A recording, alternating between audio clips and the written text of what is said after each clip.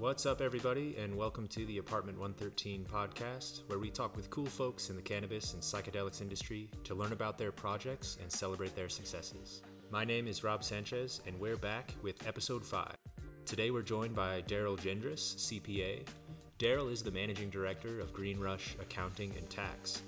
With his decades of experience as an accountant, he's turned his sights now on the cannabis industry. Join us for some interesting conversation today and find out more at greenrushtax.com.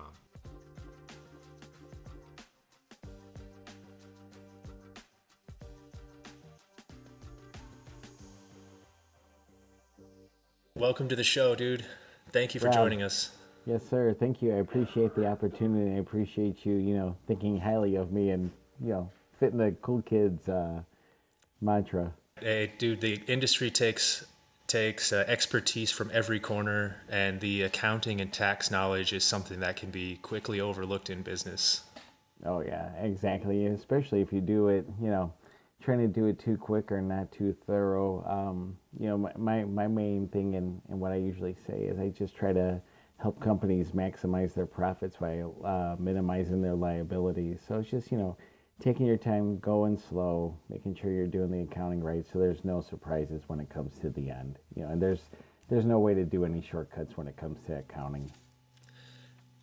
Is that standard for every niche or type of accounting?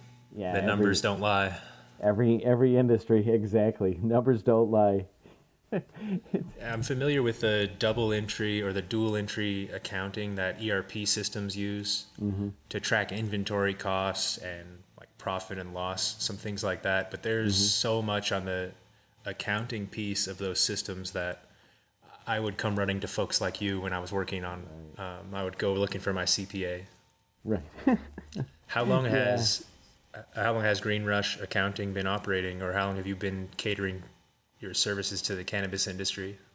Well, I have 30 years of state and local tax and accounting experience, and I'm based in Illinois, and I can and actually my background is I can do all verticals in all states, going all the way to like industrial hemp, the beverage side, and then of course your typical dispensaries or any kind of plant touching and transportation. So, I don't know if I'm answering your question, but I've been in Illinois. Illinois has been legal, rec side since 2020. So I started that up in 2019 when they had passed the bill to get it legal. And then once I realized Illinois was moving slow, it's like, you know what? Let me make friends across the country and see where it takes me. Kind of open the doors there. Are there any states now that you're focusing on or a little heavier involved in outside of Illinois? Or is it still just a general statewide approach? General, multi-state, on the CBD side, almost every state, has, allows the CBD. And then, of course, there's, that recent development with, them saying Delta 9, isn't federally legal and all that. So it's never ending. It's, or how can I put it? It's a constantly evolving network of issues that, depending on each state's legislature, even the federal side, it just continues to change, by the week. Just ever-changing landscape. How do accountants and folks stay on those trends? Does it really take the research and the legwork to look into those regulations, or are there ways to stay tapped into changes in the laws or things like that? Yeah, I use I use a couple online businesses that post articles, and when you see those things pop, then those quickly spread across LinkedIn and Facebook of like, hey, look what's happening. It's like, sort of knew that a couple hours before you posted, but hey, that's all right. I'm not going to race and make multiple posts, but yeah, fortunately, there's a lot of people that are in the know that turn around and post that stuff. So it just adamant about those changes. Yes. Right.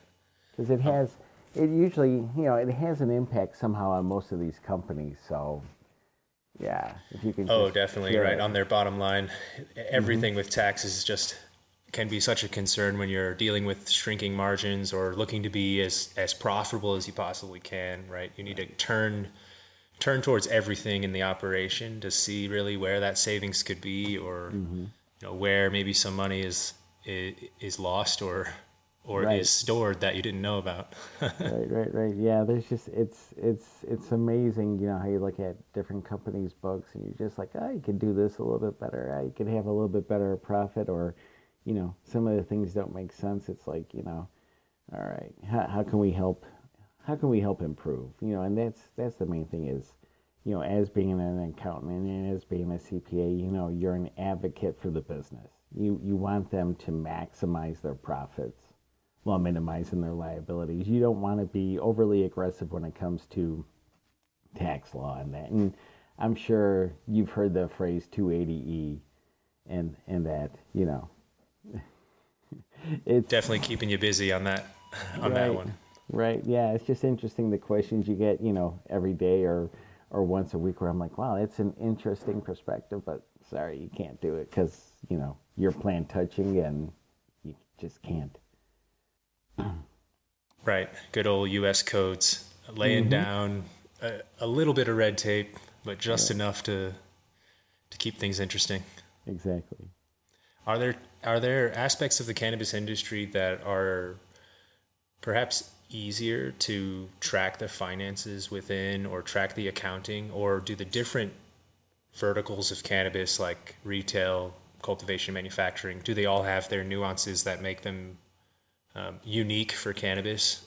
Right. Yeah, because there's somewhere there's a lot of, like the cultivators need a lot of, inventory controls and Yeah. and that on Would the would they typically plantation. track work in progress inventory as their Mm-hmm. plants are growing, so they have kind of an estimated cost for weeks Mm-hmm. that are, or plants that are 5 weeks old versus 12 or so on? Right. Yeah, it's key to just do good inventory counts and just monitoring everything because you know how everyone staggers their grow cycles and all that, and it's just okay, are we Perpetual. growing? Yeah, definitely. That is easier said than done, maybe even assigning those numbers to the value of a plant throughout its life cycle. Is there an approach that you would take to help a cultivator estimate that cost, or sorry, estimate that value? Do you look more at their output, like how much weight do we harvest on average per plant, and then use that as the kind of the cost? Yeah, and see, and that's the thing too, because if you look at it, each plant is kind of unique, where it's like, and how you're, uh, in the indoor grow compared to an outdoor grow, can have different. Different material needs or even different resources required there. Right, and then on top of that too, it's like you're looking at it on the cultivator side. It's like, okay, how's your lighting? Is it too humid? Is there too much stress on the plants? It's a science to try to like maximize that stuff. But it's like if you can go through a couple grow cycles and if you can see things being consistent, then yeah, you could sort of anticipate what you're seeing. So kind of But there's achieving that consistency is the first challenge before you right. can really accurately track the cost or even project with more confidence. Right. And what I've seen a lot lately is companies using barcodes for each plant and just, scanning them so they can count it each month. And, Some there's gray ways you can area, see, perhaps. yeah, there's ways you can sort of see, you know, how can you grow and how are things going? Is this, you know, are you doing everything right to maximize your yield off of that? Right, right. Are there any systems that you would recommend businesses use to make sure they're tracking the right costs or the right numbers? I mean, do standard systems like QuickBooks or Sage Intact work for the cannabis industry, or does it require really that extra Excel sheets or extra systems or services to track? You could, there's Metric out there, there's BioTrack, to do that. So I mean, everyone has, it also depends too on the size of your grow. If if you're a small grow, do you really want to invest, deep into, an overhead cost, or just to track your your costs. Yeah, or can you do a simple spreadsheet if if you're small? I mean, and that's the thing that's really unique about this industry is everyone's like a pioneer, everyone's like a trailblazer, in most of these states, that aren't legacy states. These are all in the startup mode, and that there's some states that like here in Illinois, if you have a medical card, you can grow up to 5. And I talk to some friends and they just tell me of what they're pulling out of what their plants doing, and I'm like, oh my God, you're getting that much out of that much flower out of that. That's You can tell when some of the litigation is created maybe without knowledge of cultivation. They don't understand truly 5 outdoor plants can be monstrous harvests. Exactly. Or like when I was trying to grow mine and they were indoors, and I'm just like, oh man, this isn't a green thumb experience for me. It's just, oh man, first trial run didn't go so well. No. Nice. No. What kind of plants were you growing, or what strains? It was the Girl Scout, Tasty. the Kush Girl Scout one. Yeah. Nice. Hey, it's always a learning curve, right? You got to get that first few cycles out of the way. Yeah, I'll get there. I'll try again. I just felt bad. I went out of town and it wound up being a week trip, and yeah. Oh, the ladies didn't survive. No. I felt bad. Yeah, it's I kind of liken home growing to like keeping a saltwater aquarium. Mm-hmm. Like it's not a normal fish where you can just drop some food in there every week. There's a lot more like extra around it. It can be a really rewarding experience, of course, but definitely time consuming. Like a little pet or hobby project. Right. And I don't know if based on where you're at, one of my buddies here is starting to get into mushrooms and that too. So it's interesting seeing him working on growing that. Cultivating some mushrooms can be interesting as well. The yields can be really high out of a few tubs with the right humidity settings there. Thank you to some hippies in Minnesota that taught me how to do that. But yeah, I think I'm excited to see how those laws spread and kind of how the industries expand. There seems to be this like cannabis entrepreneur and cannabis business trend that now they're cannabis and psychedelics entrepreneurs, or cannabis and mushrooms businesses. So I think that the innovation there is just right around the corner as all these companies dig in. The interesting thing is, go ahead.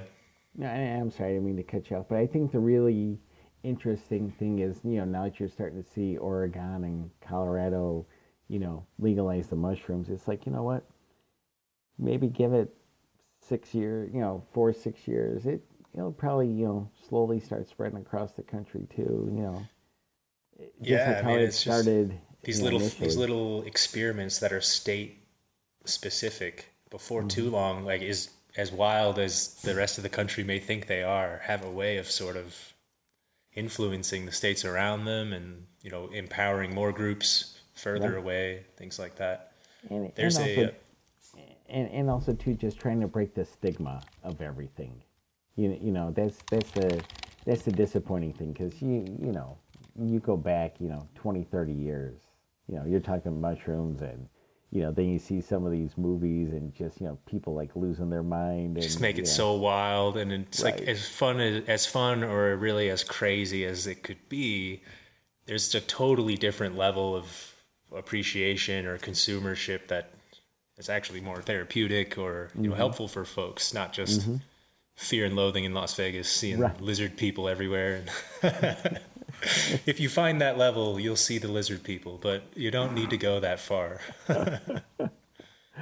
Yeah, there's actually a book by Nassim Nicholas Taleb, and it's called Skin in the Game, about hidden asymmetries in life. And he talks about like systems and cultures and how like minorities or small groups of advocates really start to change the majority. I think that we've seen that happen with the cannabis industry, and it's just begun with the psilocybin like kind of therapy clinics, and I even saw a ketamine clinic and just other kind of explorations there and the benefits that some of these medicines can have. And probably for good reason there. I think there are people perhaps suffering or, dealing with ailments and things that could be made better, or maybe just people that could be a little happier with a microdose or something like that. Right, and especially too, getting people off of opioids and all that other stuff. That's so key. Yes, And other detrimental like pharmaceuticals, right? Get on something a little more natural. yeah, and I think that's how I found my calling of just getting into this. And you just look at this going, there's a better way to, self-medicate and that. Right. Right. I think that's the real kind of community approach and like that medicine perspective that cannabis brings with it, and that hopefully the psychedelic market will kind of be embracing as well.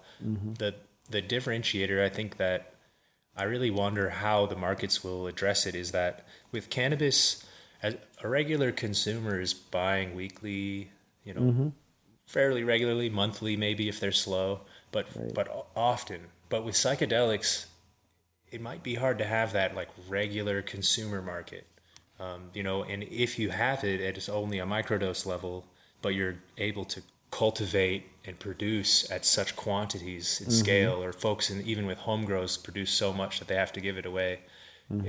I don't know if the market will have that same pop as cannabis really did. But what do you think about that from your kind of perspective, or seeing some of the numbers of the cannabis businesses as well? Yeah, the cannabis. Well, I mean, I think you see, and we're talking 2023, where it's just, it's depending on what part of the state, they're either in a recession and trying to go in survivor mode, or you go into some other states where New York is just opening up, and the East Coast is trying to grow. But if you look back at California, Oregon, they're struggling to survive. A lot of acquisitions and closed shops and reduced margins, huh? Yeah, so it's just it's a really. I was talking to someone about it last week on a Zoom call, and they were talking about going through and just getting distressed assets and that, and I go, but here I am on the other side of the Mississippi River, where it's just like, yeah, I'm talking to all these social equity companies, looking for grants and putting together stuff and looking to invest and looking to grow their company, and I'm just like, yeah, it's a really unique business environment on the cannabis side right now. It can be so different from 3 states away at this point. Right. Yeah. Right. And that's even the general feel for the community, where California and other West Coast maybe are getting a little burned and tired of some of the litigation. States like you mentioned, New York or Missouri, people are clamoring. They're running to the doors. It's business finally. They're happy to have the industry, and it's kind of maybe just a necessary evil that as that taxation and litigation gets all cemented, we inevitably go a little too far. And hopefully that's the lesson that's being learned now with some of the West Coast states that can just be avoided on the East. If not, maybe we're in for a kind of a cyclical thing as the rest of the states kind of get that same oversupply or the same kind of tax issues. And that's where I just try to guide some of the clients I have. It's just like, doing comparisons of, like the state and local tax in California compared to, some of the other states of like, with California. If you were to set up shop here versus there, those kind of conversations. Right. Yeah. Before we started, you mentioned that you work with customers very early in their process, even with their pitch decks. How does that experience differ as an accountant, helping them project and look at their business model versus coming in to maybe clean a little bit and help with their numbers after the fact? No, I really enjoy doing the pitch decks, and especially with the companies that are pre-revenue, that's usually the biggest challenge. And you sort of look at what they're putting down on their pitch deck, and it's like, okay, you don't have any customers and this, but you say you need X amount of dollars, and then you tell us once you get the X amount of dollars, that your first month of revenue, you're going to do like $250,000. Well, God bless you if you could do that, but that's not the norm. You just can't go, 0 to 100 miles an hour off of, a standstill. So it's just, kind of tempering some of that business ambition or that excitement from an entrepreneur, but also steering them down the best path. Right. To a more realistic budget, a more realistic, grow in your business. Because I mean, a lot of these businesses, you've never. I mean, I would say I've probably come across 75% of the businesses I talk to are just starting up, because I'm in states that are just opening up, or just freshly opened, or typical Illinois and their slow political bureaucracy. It takes a while to open things up, and it's just it's slow. So you just have to be slow and just be realistic, put together numbers, and then hopefully if you're looking at like an investor or like an angel investor, if it makes sense, they can look at it. They'll rebuild like the numbers that we put together, and then it's just it's like we're doing right now in our podcast. It's an interview. So tell me what you're going to do with the money. Because you'd picture it. Having a teenage kid saying, "Hey, give me $100." Okay, well, what are you going to do with that? Are you going to go and invest it on an online sports book? Are you, going out to buy a dress shirt for, a dance? So really justifying that ask, because in the cannabis industry, it can be quite an ask for investment, especially cultivation, manufacturing. I imagine even at a baseline, getting over $1 million and can be required to set up a full facility if you have to do rebuilds and things like that. Right, and especially too, a lot of the social equities are already at a disadvantage. So it's like, what can you do to help them, mentor them, and just work behind the scenes with them to put together good numbers and be realistic. Definitely, yeah, and helping folks out that may not have the resource or the capital to buy those services can be a serious boon, man. That can be so helpful in just getting businesses started and allowing them to test their ideas, allowing that dream to go down the road a little further and a little safer, right? Putting that accounting and tax seatbelt on, making sure they're not projecting wild numbers. Right, and it's good too, because I enjoy learning about their businesses and that. And it's like, okay, are they really serious, or is it like something where it's just like totally off the wall? So I mean, the ones where I can really understand, they're passionate, but they're bringing something to market that isn't out there. Actually bringing that unique service or other angle, product or whatnot. Those are the ones that, I'll stand behind you. And you know what? If I have to sacrifice a couple hours of my time, that's fine. Let's see if you grow, and if you guys take off, I'm just going to ride alongside you. That's just the best partner part. and make it work. Yeah, I definitely like that approach for services in the cannabis industry, as I think there's so many nuances and little situational things with whether it be business owners or internal politics or state, federal issues. It's something where once you find good partners, you kind of want to hang on to them. I think similar to how the cannabis industry worked before legalization, people banded together, and there was a lot of trust and kind of community and camaraderie there, even though there was other aspects maybe that weren't so great. Right. And that's the best part too, is if you get in early with these, if they can survive a year and then they really start getting their feet underneath them and start growing, and then it's great. Then you just ride along forever. You've made a new family member. You're part of their family and so on, and here we go. Right.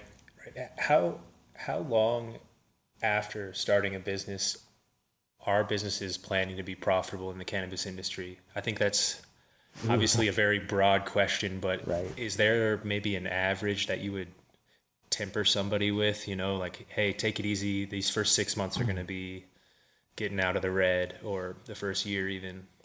Yeah, that's where we sit down and go through. We do like what's called pro forma statements and just put out, what do we think we're going to estimate revenue to be. It's sort of like budgets are set in stone. Pro formas you can change, and it's just, hey, let's put these numbers together. Let's look at it. But you know what? If you want to tweak them up or down, that's going to tweak up or down, your profitability. Or, hey, do I need to reduce some of my expenses? You don't want to lose any headcount. You want to keep all your employees in there, and that, depending on, like if you're a dispensary, you're going to need, at least, 2 customer service people greeting you at the door, and have, 4 bud tenders out there and someone else floating around. So, you're always going to have at least, probably 8 people on the floor. But it's like the same thing too, like when you're growing, you're going to have to trim, almost every, go through every plant, go through a cycle. And it's just, the employees are the key. So how can we, if we're going to struggle, where can we, take some of the expenses off in that? I see, without impacting those folks that are doing the work and really creating that service or quality. Right, yeah, because you always need those. And you don't, especially nowadays, I think if you can, it's totally different when, 20, 30 years when I was growing up, I think I found like one of my pay stubs. I think I was getting paid like $7 an hour. Nowadays. What kind of work was that? It was just, like an internal auditor at a bank, or just, temporary accounting, Yeah. It's come a long way than what the inflation and what all of that has been. I think one of the first jobs I had was $6.25 an hour at a lumber yard, where I would go and pull the like 2x4s and bags of cement for people. I was working hard, man. $6 an hour, $1 a minute. The best thing is, it was probably, you didn't even have to go to the gym. You're throwing enough weight around, It was definitely a physical one. Getting your workout in. And now, at this point, consulting services can be astronomical at times. And that's where, again, I think having that social equity angle, or being able to bring that expertise and make it available at every level is invaluable there for the industry, and kind of getting it started on the right foot, right? Not starting with too corporate or too traditional kind of business. And that's the thing too. The way I look at it is, with all the experience I've gathered, over, almost 3 decades, give back to these people, because you know what? Where was I 30 years ago? I was just starting out too. And, I had some people help guide me and all this other stuff. And I just look at it as, hey, I want to just give back and just help. Yeah, totally. There's that intrinsic value there. Just seeing those projects succeed, or seeing the value others can get there.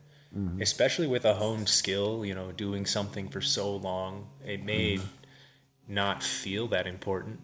But if the skill is that valuable, man, it can be useful. On the accounting side, I've been building cannabis software for the last 4 or 5 years, and only a few software companies or services have really tried to cross that bridge into the accounting world.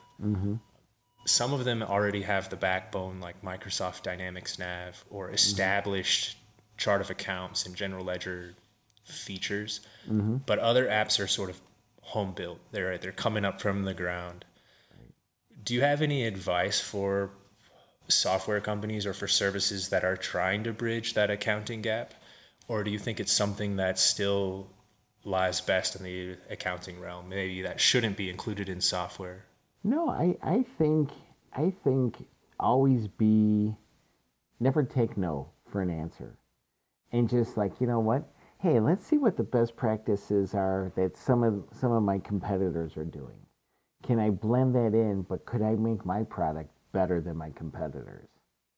So it's just an interesting perspective. It's like, and then if you become successful enough, then yeah, one of those larger, the equivalent of Microsoft or whomever, Google or whatever, if your product's good enough, they'll come on by and just acquire it and just, import it into their products.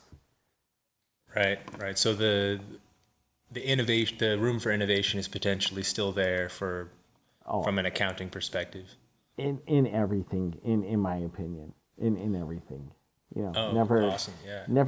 never give in or give up. Just say, okay, what can I offer that my competitors don't have? On the software side. Try and find that differentiator, right? Yeah, you might already have it in your mind. It might already be on a whiteboard. Right. It's just I don't see this, so let's try this. Definitely, yeah. Once you've seen enough businesses or enough examples in the same industry, I think you are quickly able to read between the lines. And I can't imagine the lens that you have as an accountant to really look at the paperwork and read through the lines. Right. Someone can give you the story of their business, or they could provide the paperwork and the financial details. And I think it feels like a magic craft to be able to discern that insight from the reports and from those statements. Yeah, I would say it's more of like, the 100-piece puzzle or maybe like a 1,000-piece puzzle box. Just dump out all the paperwork, put the puzzle so together. It's not necessarily this nice stack of paper. It's a shoebox. Or just, hey, here's all my receipts, or hey, here's a report here, help me out. There's always, you got to start somewhere, right, to learn that better accounting practices. Oh yeah, definitely. But it's awesome. It's good times. I enjoy it. I enjoy this industry. I enjoy, how friendly it is. I mean, it's totally different than anything I've seen before once I got in. And before cannabis, you were doing accounting for kind of all industries, or was there another niche or focus? It was all non-canna, just, you name the industry. I did all industries, all states. Oh, awesome. So I've seen a lot of stuff. I don't know if you were at MJ Biz last year. I was the one geeking out on the second floor at all the stainless steel and all that stuff. I'm like, yeah, manufacturing. I know this stuff. Let's talk about how how you're doing your extraction and all this other stuff, or how you're doing your packaging up your flour and that. That's what I was geeking out on. Man, wasn't BizCon crazy this year? It was just nuts. Huge. This was the first year with double floors. For folks who haven't been, MJ BizCon's the annual B2B cannabis conference in Vegas, and it is just massive. You could have probably wandered that floor this last year for most of the day without backtracking. Shoot, I mean, I didn't even make it all the way through, and I was there for every day. I never made it to the end, because as soon as you walked in, it was as far as you could see before you could get to the end of it. And then they're at the second floor. Really something else there, yeah. Are there other business conferences that you were going to here for cannabis? I know I saw you spoke at CannaCon last year. Yeah, I spoke at CannaCon last year. I'm going to try my best to see if I can speak at the cannabis conference in Vegas. I really like that conference too. Yeah. It's been very scientifically minded, or it brings a lot of kind of analytical insight to the industry and not a lot of brand and packaging advertisements.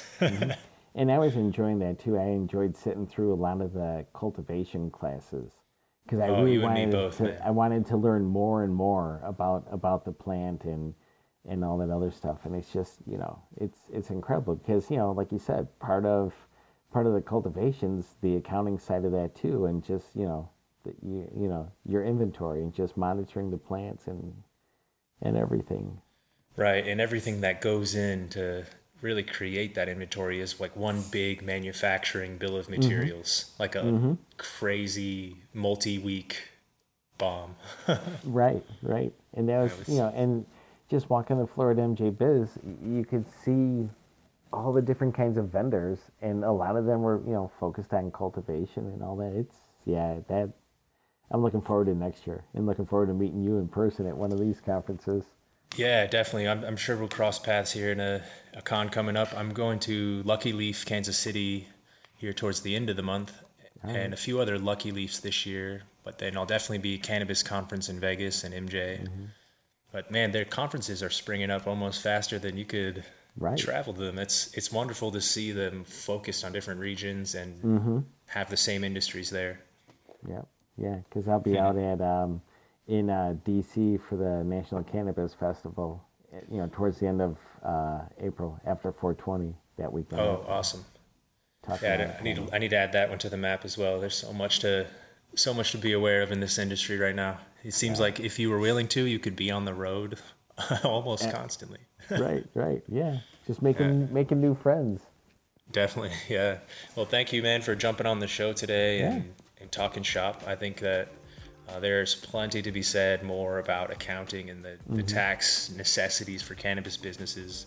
And I think we're grateful to have folks like you and companies like Green Rush providing that for the industry. Yeah. Where can folks contact you or reach out about your services and accounting and tax knowledge?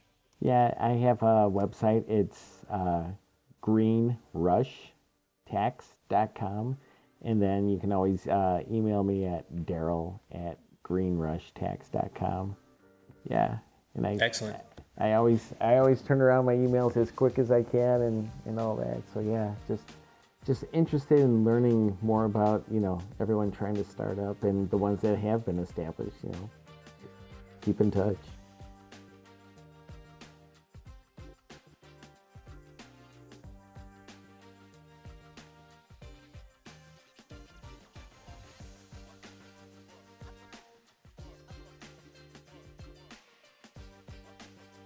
Thank you for listening to the Apartment 113 podcast. For more information about the show and our range of services, visit apt113.com.